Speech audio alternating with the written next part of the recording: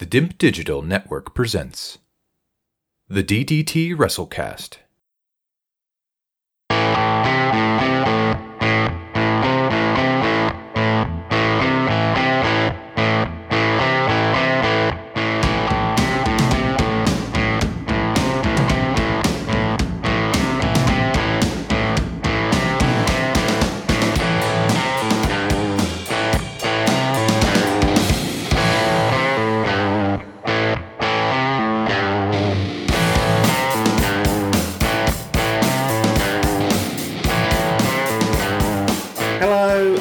Here from the DIMP Digital Network.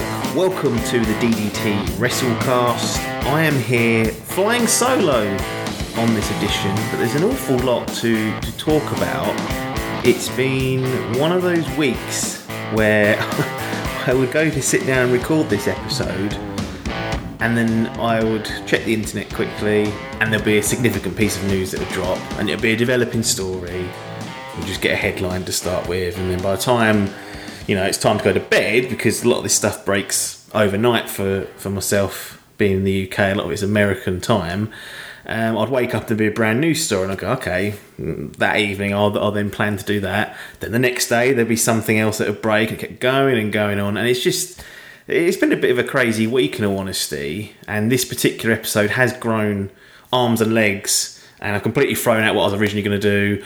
And it's just been craziness. It's crazy town. It's always been a bit of a weird and wacky industry. Not so much these days in modern times, but behind the scenes there's still a lot of stuff going on. And with lockdowns being in place, COVID-19, all that stuff, there has been some significant changes in the landscape of professional wrestling. I'm going to start things off on a bit of a somber note. We got news that Howard Finkel had passed away. One of the most recognisable voices in wrestling. I started watching WWF 98, and he was the main kind of ring announcer at that time. But he'd been there since 1975. Vince McMahon's father, Vince McMahon Sr., hired Howard Finkel. It was the first employee of the then WWF, and he eventually became their primary ring announcer for many years, until around sort of 2000. They got Tony Chimmel and Lillian Garcia, but he had a good run, that's for sure. And I've been watching the old wrestling lately. I mean, year 2000 now, but in 99 he was kind of being phased out at that point. Raw and SmackDown by mid 99 was Tony and Lillian who were doing either of those, and he was doing pay-per-view still. But there's an on-screen angle he does where he kind of plays Chris Jericho's skivvy when Jericho first starts with WWF, and yeah, it's just interesting to see him in those appearances, and he went on to do voiceovers, and he's done these occasional angles and whatnot. Apparently, he came up with the name WrestleMania as well. So, what a great name, and that is obviously stood the test of time. But a sad day, because Howard Finkel, as many people who grew up watching wrestling in the Attitude Era, his voice is kind of just burnt into your mind. It really is. You do get those voices that just don't leave. I think my favourite call of his was, I think it was SummerSlam 99. Is that Billy Gunn versus The Rock? That match anyway, and it's a kiss my arse match. And just hearing Howard Finkel announce the match, the following contest is scheduled for one fall, and it's a kiss my ass match. It never fails to put a smile on my face. But rest in peace, Howard. You've done a great service to the wrestling industry, and was a big part of my love for it, and a sad day for all those involved in wrestling. Now, WWE, they've had all sorts of going on this week. They're the ones that basically caused the episode to completely change and grow its arms and legs. So we've had a positive test of COVID-19. So a WWE employee has tested positive for COVID-19. So here's the statement from the WWE. We believe this matter is low risk to WWE talent and staff, as the individual and a roommate became symptomatic in the days following exposure to the two people working in acute healthcare on the evening of March 26th after a WWE TV production on a closed set was already complete. So the symptoms appeared after. The employee had no contact with anyone from WWE since being exposed to those two individuals, is doing well and has made a complete recovery. So good news in the fact that this individual, who shall not be named, has recovered, which is obviously if you get, you end up with COVID-19, that's the end game, really. You don't want to be ending up in hospital and all that stuff. It's a slippery slope. So the good news there is that that particular individual has recovered.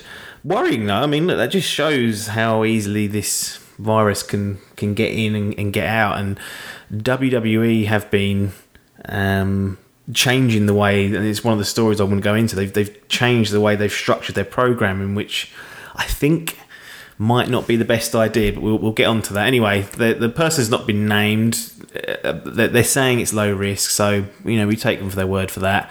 The state of Florida made an announcement that WWE, this includes many other sports organisations, basically anything with a national TV audience is classed as essential. Therefore, WWE, AEW if they wanted to, in fact, any promotion with a national TV deal, which I think is only those two to be quite honest, can run there. So in a memo that they released, employees at professional sports and media production with a national audience, including any athletes, entertainers, production team, executive team, media team, and any others necessary to facilitate including services supporting such production, only if the location is closed to general public.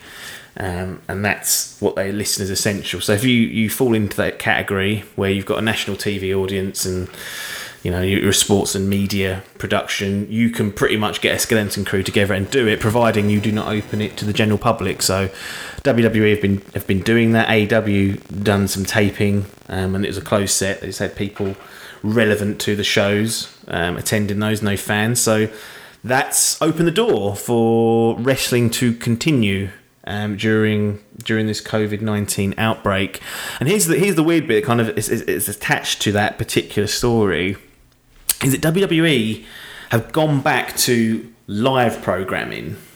Now, WrestleMania, this includes WrestleMania and the lead up to WrestleMania, they basically did a batch taping of SmackDown, Raw, NXT. AEW have done the same. They done a lot of taping in Atlanta, Georgia, I believe, and they've got stuff probably till mid-May, maybe latest this time May, so sort of 17th, 18th. We don't know exactly how much AEW have got, but they've batch taped and they've got stuff to go until that time.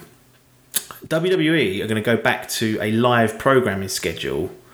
So this has already happened. So NXT was recorded live, or as close to live as possible, and so was Raw, and SmackDown will be tonight as I record this. And if you're listening to this before SmackDown, so not sure that's the best idea, if I'm honest. The batch recording completely and utterly makes sense.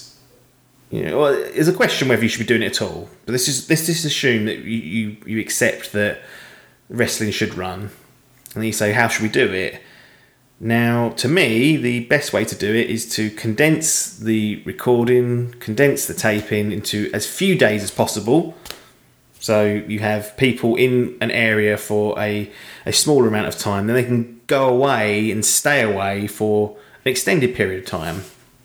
What WWE have, in doing this, in going back to a live broadcasting situation and programming, is that people now have to fly in Monday or Sunday, whatever, go and do the tapings, go back somewhere, come back the next week, and they have to keep doing that each week, which surely increases the risk, and it's an unnecessary risk, in my view. The rumour is that their TV partners, USA Network and Fox only mandate they can tape a certain amount of shows per year. So no one's come out and said that, as far as I know, from either of those networks. But that's what people are rationalising why Vince has decided to do this, because the plan was, up until last week, to do tapings, and he actually recorded or taped part of SmackDown, and then Vince decided that we're going to return to live TV shows from the Performance Centre. So it's going to make quarantining and social distancing measures much, much more difficult. Florida is open for business to record at this time, so there's not a problem there as we speak in terms of them coming back next week and doing all this again. But that could change. That really could change. That could be something that is changed quite quickly. If there's a sudden outbreak or a surge in cases, anything like that could completely throw that whole Florida being open for business, under the bus and gone. We hope it doesn't, because that would mean there's obviously a far wider problem than wrestling being taped in the state of Florida. So for me, there's two things there. There's one that's safety wise, it can't be the best idea, because you've got people travelling in and out. I mean, I saw Jerry Lawler flying in, like 70 years old, I think he is. He's had a heart attack. Why is he getting on a plane to go to Raw? He's not essential to that production. I love Jerry, but no King.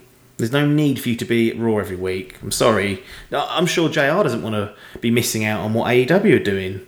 I'm 100% convinced of that. But the man is, 68? And AEW have deemed him, probably a higher risk than most of the talent there, and therefore he stays at home. There's no good him getting on a plane to help do the production, and they've managed to find an alternative with him doing some remote commentary, which we saw on Dynamite Wednesday. So there's that point of view, safety wise, surely not a good idea. And then the second point is, like I said, if the situation changes and Florida has to, up the measures and start shutting down or reducing what they consider essential businesses or services or sporting operations, then WWE will be left with no programming for that particular period of time. They would have to scramble, find probably a new state, somewhere else, then move everyone to that place. And doing it week to week, just kind of, you're playing with a bit of fire, because if the situation changes, you're only ever going to have that week's worth of content that you've recorded, and it's already gone out, so you've got nothing in the bank. And then that whole point about, we can't do so many tape shows a year, we're scared of the money being pulled or funded or whatever, goes out the window, because you're not going to be able to fulfil that commitment anyway. So I don't know. That's madness to me. Like, there's the two reasons is you bulk tape for the safety of the people that have to be involved with it, reduce the amount of travelling they have to do over a period of time, and then also the business side of things, you've then guaranteed, let's just say, 6 weeks worth of content, where the situation might have changed again, some areas might have relaxed their processes and protocols, and I don't get that at all. It's probably Vince being Vince, or it's probably maybe they're frightened about losing that money. I don't know. Not going to even try and understand that one from my perspective. Not quite wrestling related, but related to WWE. XFL filed for bankruptcy, so that's gone. Vince's little pet project has flushed again, so it's the second coming of the XFL seemingly is dead before it really got off the ground again, and maybe it never would have got off the ground ever again, but that's gone. So that's some of Vince's money that won't be plundered into that. Again, anyone that's on the payroll for the XFL now will lose their job. And speaking of job losses and releases and furloughing and bits like that, WWE announced a hell of a lot of releases to talent, producers, other on-screen workers, commentary people, bits and pieces like that. I've got a list that I've taken from WrestlingInc.com. And this is the story that's kind of been developing over the coming days. Like, there's been names, a first batch of 12 names, and it increased. And then, so this list is not definitive. I expect there could be more announced imminently. So we've got Rusev, Kurt Angle, Zack Ryder, Rowan, Luke Gallows and Carl Anderson. So the Boneyard match has killed them off for good. Sarah Logan, EC3, Drake Maverick, Kurt Hawkins, Mike and Maria Kanellis, Heath Slater, No Way Jose, Eric Young, Leo Rush, Primo, Epico, Deonna Pizarro, Dan Matha, MJ Jenkins, Alicia Marino, Alexandra Jaskic, and then that's the talent they've announced that's gone. Could be more, but no word on whether that's the end of the matter or not. They've then furlonged a set of producers, so Fit Finlay, Shane Helms, Billy Kidman, Mike Rotunda, IRS, for those that are listening and had listened to our SummerSlam 1992 review the other week. Oh, lovely drop of coffee that is. So he's gone. He's no longer going to be a producer for now. They're furlonged. Pat Buck, Sean Devari, Scott Armstrong, Sarah Stock, Lance Storm. So they've been furlonged. Now, the expectation is that they will probably come back once house shows resume and all the production comes back. But for now, they're furlonged. 3 coaches, which were Serena Deeb, Kendo Kashin, and Chris Guy. Ace Steel. Announcers Aidan English, Jerry Soto, and referee Mike Chioda released. Mike Chioda's been there since 1989. Like after Earl Hebner, he's the second most famous referee in the world. He's a lad. Once Earl went, he became the lead referee. Bloody hell! So he's gone. Madness. Creative. Andrea Listenberger, and then other on-air talent was Jasiah Williams and John Costello. So the Wrestling Observer is saying that the talent, so the wrestlers I mentioned at the very beginning, all have a non-compete until the 15th of July. So usually there's a 90-day non-compete clause in all WWE contracts. For NXT, all the release names aren't known. And unlike the main roster, the belief, this is all from Wrestling Observer, the belief is that there will be more to come. We're told everyone who isn't featured heavily on NXT television is sweating on this. The NXT talent cut will only be on a 30-day non-compete obligation, so they could go and work for someone else within 30 days. That's a huge amount of people that have been shown the door. If we look at this from a business perspective, so obviously Vince we've got there, but we also have this little fictional fella called Alan, and Alan, because you guys on DDT won't know who Alan is. Alan is a fictional business advisor / consultant who operates in every company or promotion that we talk about. There's a guy called Alan there who's making the calls that's best for business. So from Alan's perspective, so he's sitting there sweating on all this money that could be potentially going. There's going to be a loss of one of the Saudi Arabia shows that brings in a huge amount of money. No house shows are running. No live shows are running. So that's obviously gates for both of those, and merchandise sales are down. So he wants to make cutbacks and save some money, and that's the reason why this is being done. If you look at it purely from a business perspective, that is the only reason why that's there. It's to try and save money during this difficult time, and it's a pretty cut and dry thing. If you're sat there in the business area of this, you'd go, "Yep, that makes sense. That makes complete sense."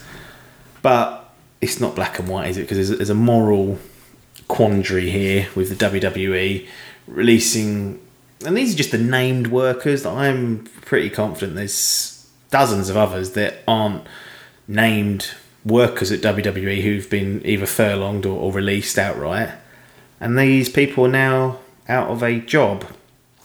And I'm not going to even have the arrogance to sit here and say, out of those people, who should go to another promotion, who could go to AEW, for example, because I don't know enough about the depth of the WWE roster to say that. But hypothetically speaking, if any of these guys did want to work for another company, there's two problems, and this is just from a wrestler perspective. One is this non-compete. So, you've already got 90 days where you can't actually go off and do anything contractually.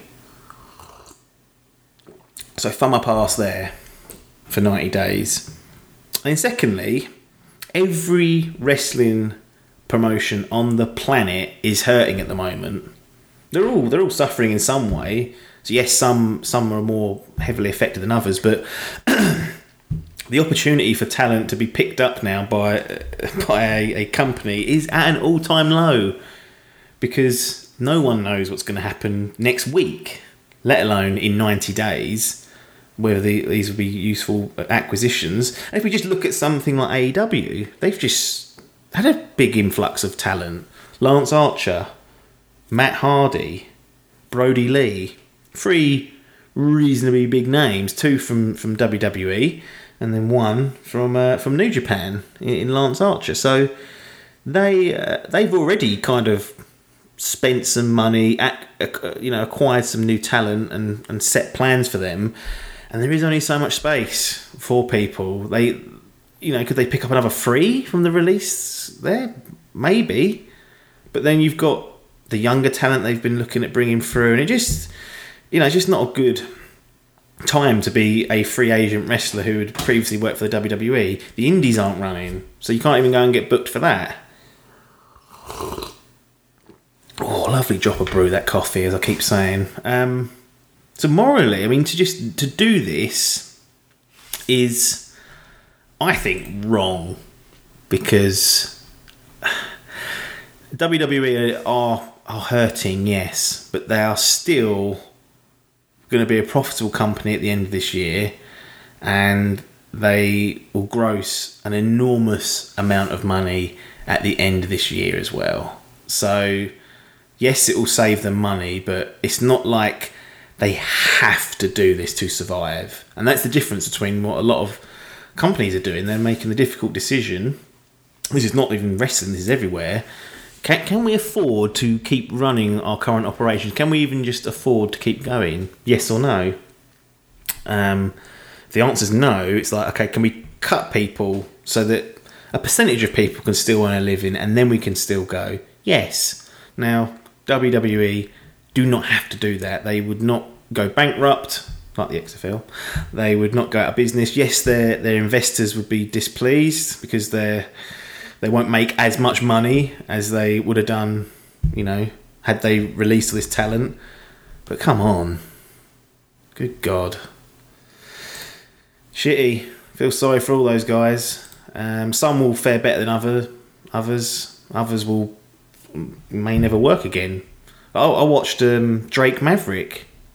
He put a video on Twitter hours after the announcement was made official. And that was heartbreaking to watch. He's in tears talking about, the situation. He's gonna, go and watch that. Like, if you're sitting there thinking, these poor wrestlers, don't worry about them. Just watch that. That was horrible to watch.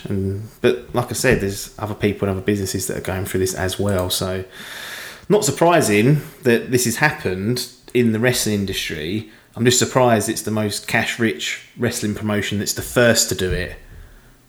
Like, AEW might end up doing it. They might.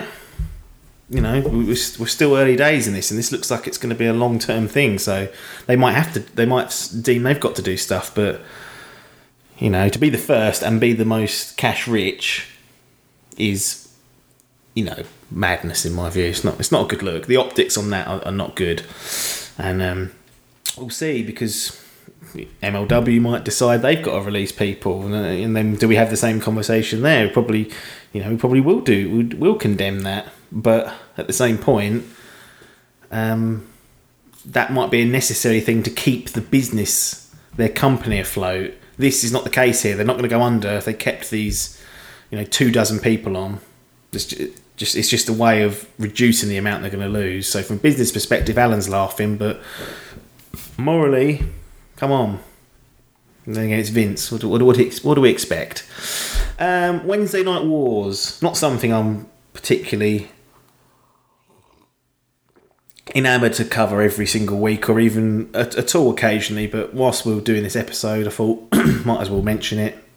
The Wednesday Night Wars are only important to me from the UK because I know it potentially is a critical factor in AEW, NXT and other wrestling promotions staying around on television, which means they will then be ported over to the UK so I can watch it. But I can't do anything to influence this. But I was very surprised this week because NXT beat AEW for the second straight week. So NXT averaged 692,000 viewers on Wednesday, which was down 1,000 from last week, but talking minute ones. Dynamite 683,000, so that's down 1% from the previous week. So NXT, despite having their big matches last week, really, with Ciampa and what's his bloody name, Johnny Wrestling Gargano. It's a huge feud that was supposed to be the blow off to that feud. So I thought that was going to be their peak, to be honest. And I thought AEW this week had Moxley v Hager in the empty arena, no holds barred match. I thought that'd be a big draw. It wasn't. So Dynamite and AEW, viewer-wise, are hurting from all this empty arena business. And, the crowds, they're integral to pro wrestling, really, but you'd say maybe more so with AEW because it's how fucking rabid sometimes. They give matches an extra dimension for sure. And the NXT crowd do as well, especially at takeovers when there's a bigger crowd there, but it's showing at the moment that the Dynamite audience aren't as loyal as the NXT audience are. So they are not. They're obviously saying we do not like this. And I think they had a peak this year of around 900,000. So that's when there was the peaking. Now they're down to the sort of high 600,000s. The saving grace for AEW and Dynamite is in the 18 to 49 demo, which is known as the money demo. They scored a 0.25, which was actually ahead of NXT, which was a 0.17. So if you look at the top 50 rankings for the night, Dynamite finished 29th because the demo is what kind of slants those. There's, some people who the fanboys of both are saying, well, total viewership's what counts. The AEW fans this week are saying, no, it's the demos, and if that ever swaps, they'll change their mind. But it's one of those things, people will tell you all day long it's total viewership. Others will say the networks, the guys that pay the money, are interested in the 18 to 49 demo because that's where they get their ad revenue from. So it's just the main thing of that, really. The pick out point is that I'm surprised that AEW didn't go up from last week. It actually went down. And that's worrying because they had a world title fight on Dynamite. So not ideal. AEW news again. Double or Nothing is still scheduled for May. So they're still going to go ahead with that pay-per-view, but it won't take place at the MGM Grand Garden Arena. So that's probably the least surprising news of the week. I was waiting for them to do that because I was originally planning to fly over to Vegas from the UK to go to that event and visit Vegas for the week as well. Obviously plenty of things to do there. And then when all this shit kicked off, I thought, oh God, what if I can't get out there because of the travel restrictions in the UK, but the event still goes ahead? Can I get a refund? All that. And this simplifies things from a selfish point of view. I was going to go to the Dynamite after, actually, the Fallout episode of Dynamite. That's been cancelled and just refunded. What they're saying with Double or Nothing is that you can request a refund at the point of sale, or you can keep your ticket for next year, and the event will be taking place May the 29th, 2021 at the MGM Grand Garden Arena. So I've got a decision to make there in terms of whether I want a refund or to keep the ticket. In my view, I want to go to Vegas, and if AEW's on, maybe we'll go and see that. So, but that's simplified things slightly for people, and they should be able to get a refund if they want it. If not, they can save it for next year, and hope that in 13 months' time we are in a much better position with this pandemic that is going on. But that'll be it. I'm going to do very quick thoughts on Dynamite, and it's mainly the Hager and Moxley match. So if you're in the UK and you're listening to this and you've not watched AEW yet, because it's not aired on ITV until Friday night, and this is coming out sort of Friday afternoon, I'm not going to spoil the result of it, but I'm going to give my opinion, so you might want to just skip past this last minute or so. I watch it on Fight TV with an AEW Plus subscription, so I can watch it Thursday mornings when I get up. So that's why I'm ahead of the game there. I'm not illegally streaming it, before you guys ask. I actually put money in their pocket, which has got to be helpful. But anyway, the really quick thoughts. Obviously, skip forward if you don't want to hear my thoughts yet, or you want to come back to it, do whatever. But they hyped up this Hager and Moxley match a lot. And I'll tell you what, the lead up, the video packages they did last week and the weeks leading up to this match were fucking excellent. Some of the best stuff that AEW have done on that front in terms of video packages and hype. And then I hear people like Jim Ross, who does commentary for this. He does remote commentary, and it's nice to have a bit of a change of pace from Tony Schiavone and Chris Jericho, who are doing a great job with like the core matches that are taking place on Dynamite. But it's a nice change of pace just to have JR for this special world title match. But you had him hyping up the match, Moxley hyping up the match, Tony Khan saying he believes the best empty arena match ever put on. And I was thinking, Jesus Christ, this must be something fucking special. I got to be tuned in for this. And it was alright. It wasn't bad. It was a walk and brawl. Had some sort of attempted MMA shoot bits in it from the beginning. There was sort of like 3 distinct stages to the match, but it was okay. It wasn't. I was led to believe it to be the best thing since sliced bread, and it wasn't. So that's my fault for believing what the president of the company says and those wrestlers involved said before seeing it myself. That was not. I mean, I don't have every empty arena match to hand, but I would be surprised if that's the best ever one. That's all I'm going to say on the matter. It was all right. It's watchable. It's decent. The build-up was better than the match. I'll just put it that way. Anyway, that's it. DDT WrestleCast is closed for another session. If you're listening to us via our podcast feed, DDT WrestleCast, or the DDT WrestleCast, then thank you and well done. You are the first people to be listening to this episode and our future content.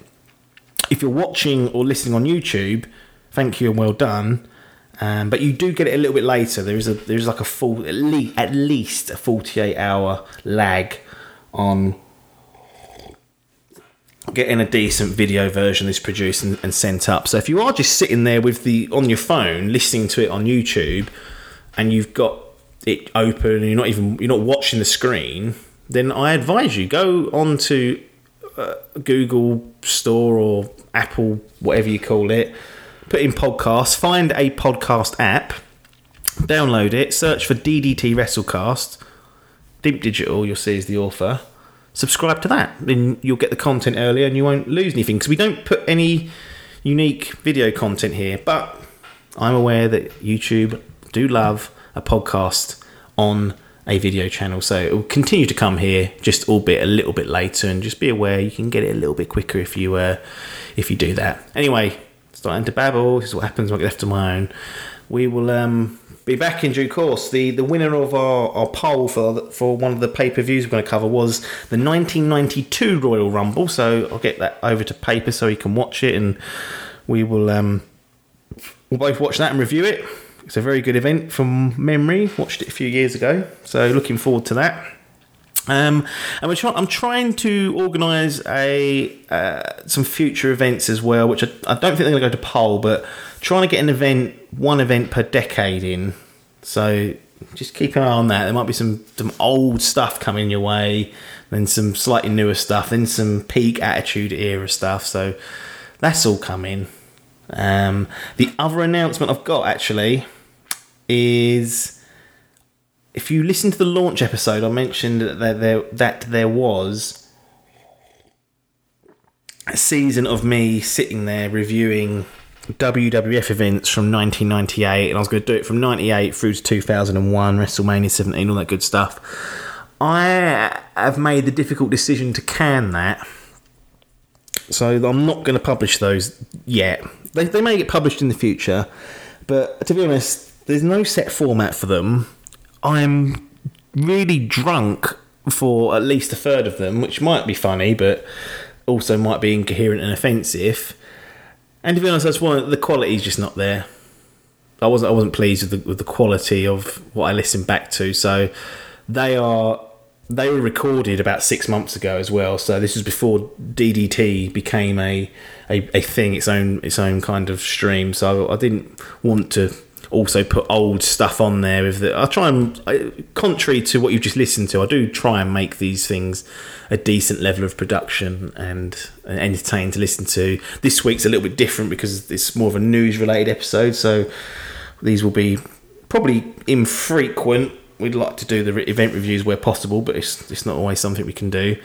But yeah, just wanted to mention that if you were waiting around for those, don't. But we've got events lined up to review, some classics and some old school favourites, so there you go. But that's going to be it now. I will stop babbling, and all I'm going to say is thanks very much for your time, and ta-da.